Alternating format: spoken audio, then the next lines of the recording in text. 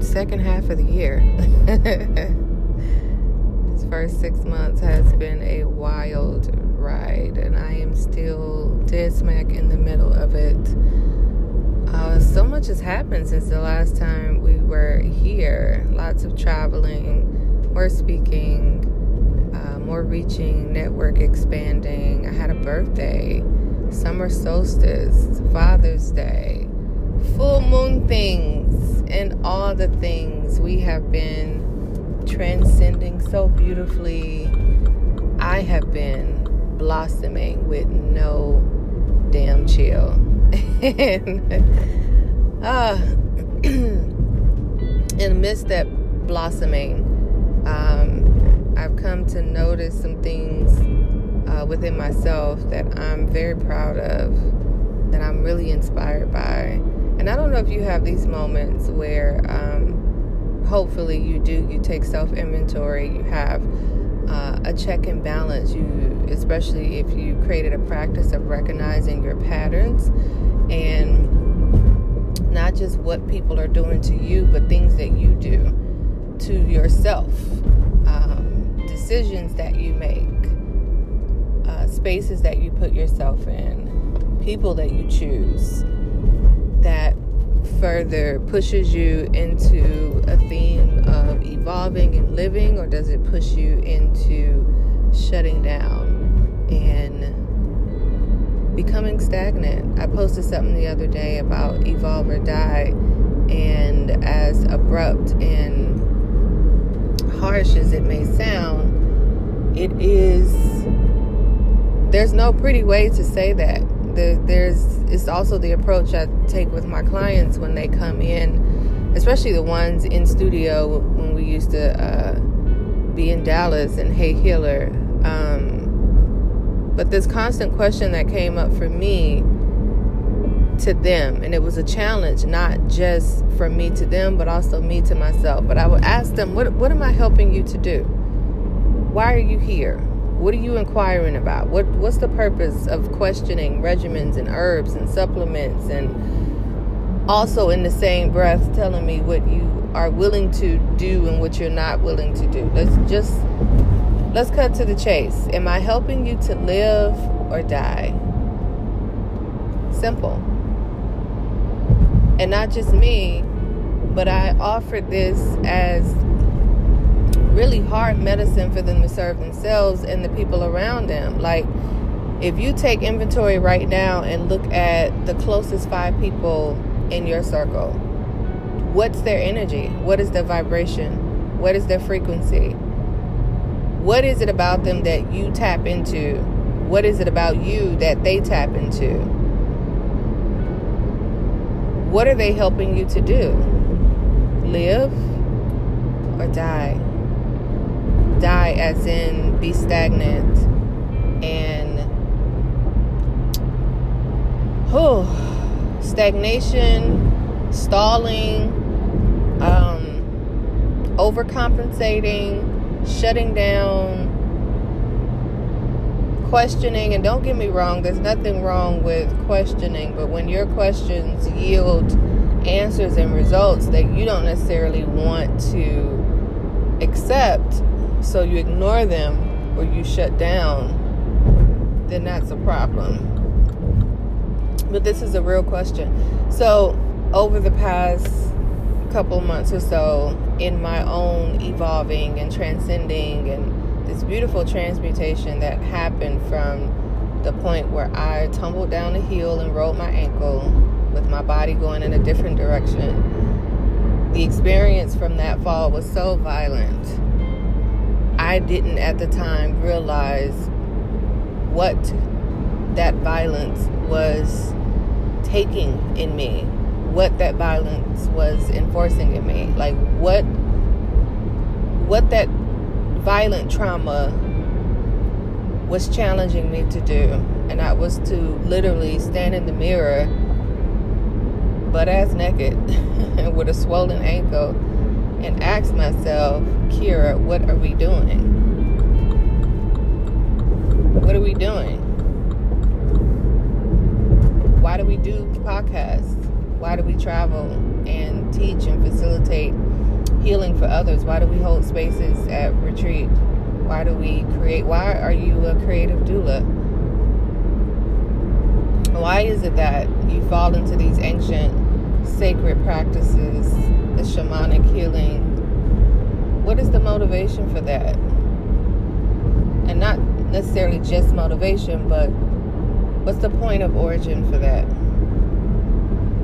What does it help you to do?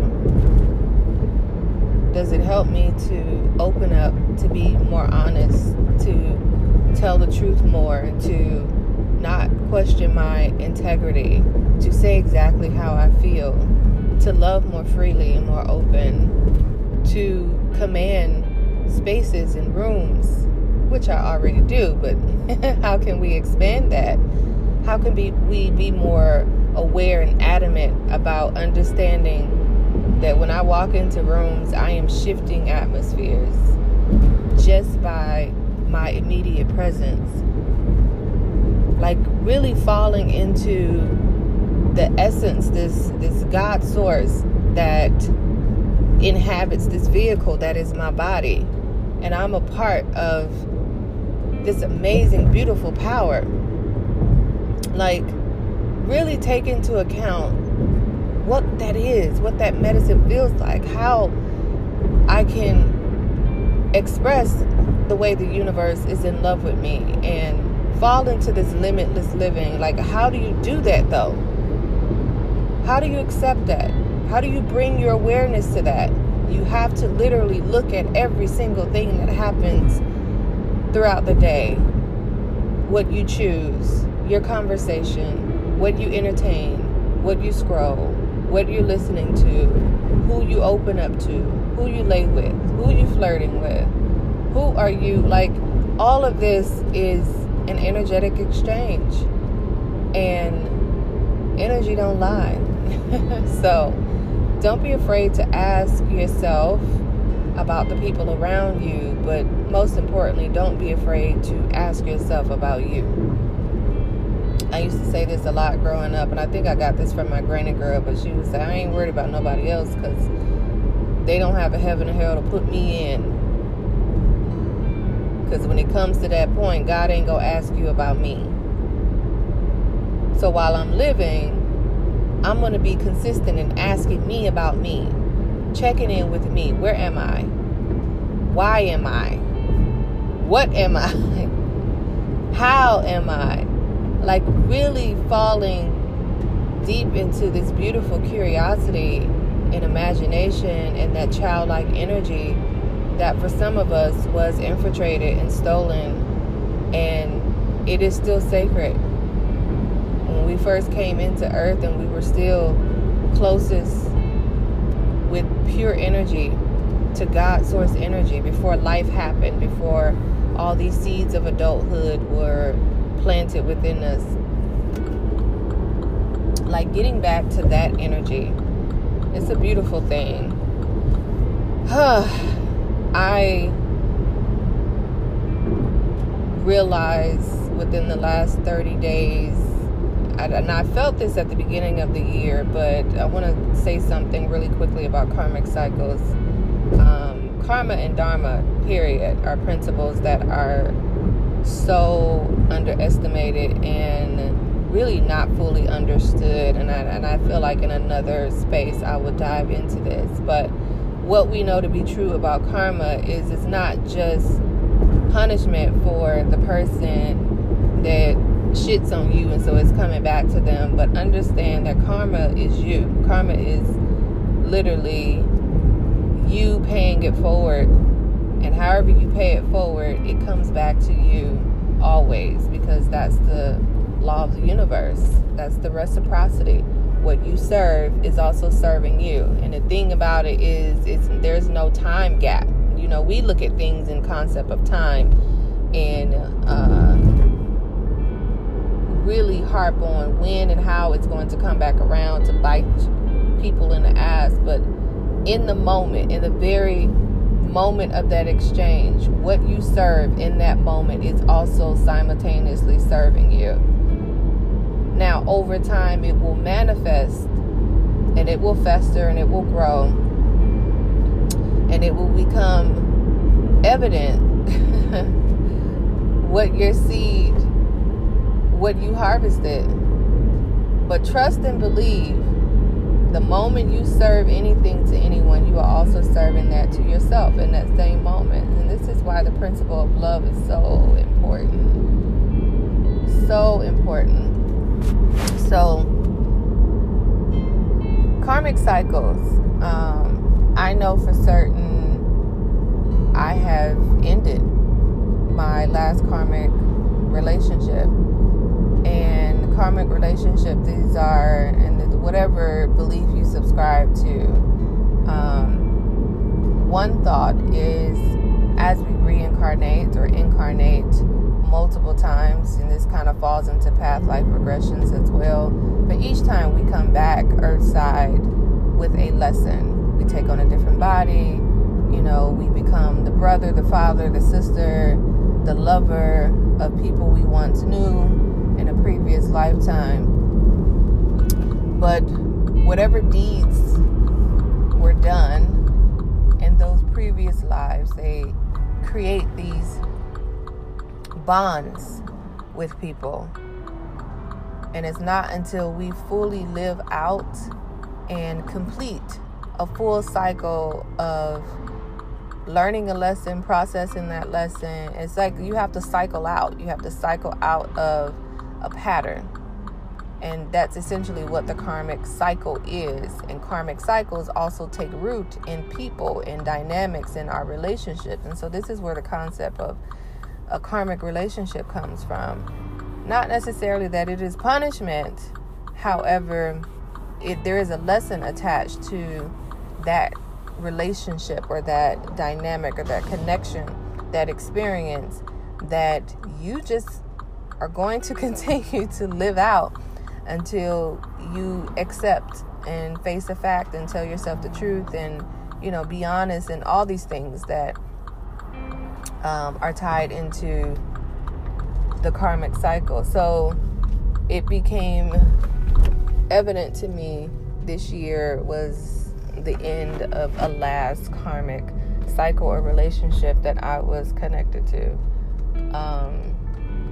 I knew that. I felt that.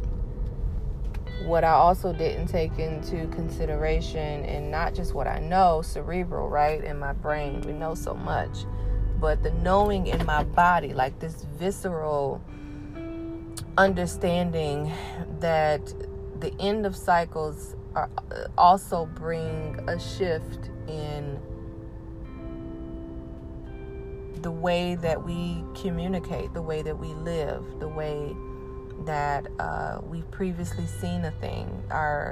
It's like the veil is lifted, and you honestly don't know what that version of you looks like until you come close to shedding the last parts of that karmic cycle. And when I tell you, I knew I had a pattern of tiptoeing and avoidance and abandonment issues, and also what my granny girl would say, I had the gift of ghost. And the thing about it is, I will disappear, or I will walk away, or I will shut down in the blink of an eye to protect. And this is the thing, I did it to protect the person, to protect the experience that I was walking away from, not necessarily for myself. So I would hoard my feelings, and I would bite my tongue, and I would just sit on all the truth that was mustered up in me, because I did not want the person that I was in connection with to feel a certain way. I didn't want to see them disappointed. I didn't want to feel like I was responsible for taking their joy away, for letting them down, for disappointing them. And honestly, at the root of all this, the elevated version, or the high vibration of this, is understanding that I was sacrificing pieces of myself for the peace of other, P-E-A-C-E. I was sacrificing pieces of myself for the peace of others, and that's a learned behavior. This is in my bloodline. I've seen this for generations. I grew up in this kind of energy. So didn't necessarily surprise me once it came to that realization that was what I was doing. It's the why I was doing that, though. I have so many stories. All the women in me have lived so many lives, and I tell people I've died so many deaths and come back to life. It just blows my mind how my relationship with fear has evolved because I've died so many times, because I've accepted death so many times. One of my lives, I was married to a pastor. He and I grew up in church together. It's a whole lot of beliefs and tradition and just a lot of energy that comes with that point in my life. But I soon found out after, we had been married for a little bit, I started to see what I couldn't see just on the surface. And sometimes that happens, right? You don't really know a person until you share space with them, and then you start to see the things that they can't articulate to you. This is how you get to know someone. You're watching their mannerisms and how they take care of themselves and how they clean up after themselves and how they respond to disappointment and what makes them angry and how do they ebb and flow throughout the day. And these are things that should be taken into consideration, not just what their representative is telling you about them, because they're going to give you all the best parts. But I want to know when you are sad, when you are overeating, when you don't feel like taking a shower, when you can't muster the strength to get out of bed or make up your bed, when you have days where you're kind of lackluster with your hygiene, like what's happening mentally, physically, and spiritually with you, right? So, okay. In that dynamic with my ex-husband, I discovered this man was very, very angry, and he had previously been diagnosed with bipolar, and he had a temper, and he was very jealous and very protective and possessive, and I had no previous sign or clue that these things were even a part of his design and his makeup. So what I came to learn was I developed a certain mannerism and behavior in being in that space that I previously didn't have a reference point for. My nervous system immediately went into fight or flight protection mode. So in those visceral symptoms in my body, somatically, when I felt that this was not a safe space for me to say this because X, Y, or Z could happen, because a hole in the wall could appear, because a lamp could be thrown, because the elevated voice and the threats and all of that, because all these things could happen in that moment. So my nervous system took a picture of that in my body and said, I want you to remember this, because it will come up again. Maybe not the person, maybe not the place, maybe not the exact situation, but understand that when your nervous system revisits a feeling, this is muscle memory.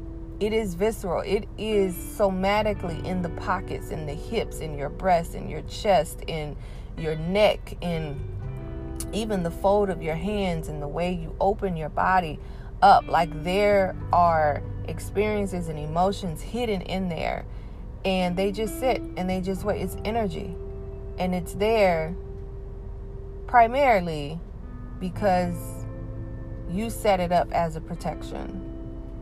And so I have been holding this for years, this pattern of when I've reached enough, I just walk away, because I don't really know if it's safe for me to be honest and say how I really feel. Nevertheless, the last 30 days have brought me to a place of reconciliation and recalibrating that whole dynamic. That's an old paradigm. And when I say reconciling and recalibrating, not necessarily just dismantling it, because it's energy and you cannot destroy energy, but energy just evolves. It's just going to transmute into something else. So it was important that I took the fear and the murky, low vibrating shit festering in that energy And I shed light on it, and I looked at it, and I romanced it, and I laid with it, and I had conversation with it, and I gave attention to it, and I didn't go around it. I didn't go above or below it. I didn't try to drink it away. Come on, Solange. I didn't try to sex it away. I sat with it, and I held it, and I nurtured it, understanding that it's also connected to my inner child. And I fell into conversation with it, and I asked it, what is it that you need? What is it that you require? Why is it? How is it? Right? And lo and behold, here I am today, en route as I dropped my sister off at work, and I just burst into tears, and Spirit just said to me, you're free. You did it. You did it. And I had to, in that moment, look, you got to celebrate. And this is not necessarily, we're not measuring big or small, high or low, or hierarchy, but you just have to celebrate victories within your body. You have to celebrate your revelations. You have to celebrate when you have transcended. You have to celebrate when you notice patterns. You have to celebrate growth.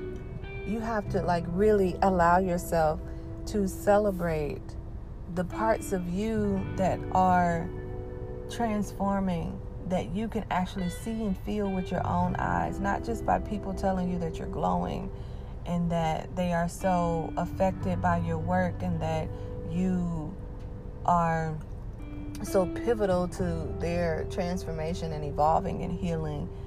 All of that is passive, right? When people call our name or ask us what our name was. Otherwise, and I say this a lot in my sessions, you have no reason to say your name unless someone asks you or you're answering to. These are passive behaviors. But what happens when I call my own name out? What kind of vibration is released in my body? How does my nervous system respond when I talk to it, when I celebrate it, when I acknowledge it, when I give it directives, when I love on it, when the affirmations and the confirmations come from me, when I am honest, when it comes from me? What does that feel like in my body when I say, Kira, this is it? Say what it is that you need to say. So I'm going to find my way back because we just ventured off somewhere beautiful. And just trusting Spirit in this moment, I pray that whatever seeds were dropped that you needed, that you caught them. This is just a beautiful, such a beautiful place to be in. It's really hard to articulate. No, I don't have all the answers still. Yes, I still have goals, and yes, I still need clarity in certain things. And yes, I'm in the middle of, as we speak, strategizing and really going back to the drawing board and looking at this beautiful expansion that is happening in my life right now. But in this very moment, right now, I am so blessed and elated. I'm so safe. I'm so held. I am so validated. I am so needed. I am so essential. I am so loved. I am so protected. I am so seen. Yeah, all of that in this very moment. And I want to share that energy with you. And I want to tell you that it is also you. That you are also seen and held and validated and needed. That we need your truth. We need you to do this work where no one's looking. We need you to sit with your emotions when you can't post about it or write about it or take a picture of it. We need you to really go through and not around the heaviness and the shadows. And I just want you to know that you don't have to do it by yourself. It's not just you. You're not crazy. Well, you might be. You might feel like it, and that's also okay as well. But it is necessary, because otherwise, if you don't accept the parts of you that you can't control, I mean, You need to lose you. You need to lose parts of you that you hold so tightly so that you can evolve, so that you can just be aware and just allow life to happen. Because this spiritual shit is really simple and it's really easy. It's just us, it's humanity that makes it hard. So, there it is. Happy Monday. MEMonday. I hope that you are your greatest muse today. And you find space for medicine that is special and specific to you and your needs, and that you fall into manifesting, and that you remember the mantras that serve you and that lift you and that bring you higher. That is my prayer for you to do. For you today, may you be healthy. May you be wealthy. May you be wise. Happy MEMonday.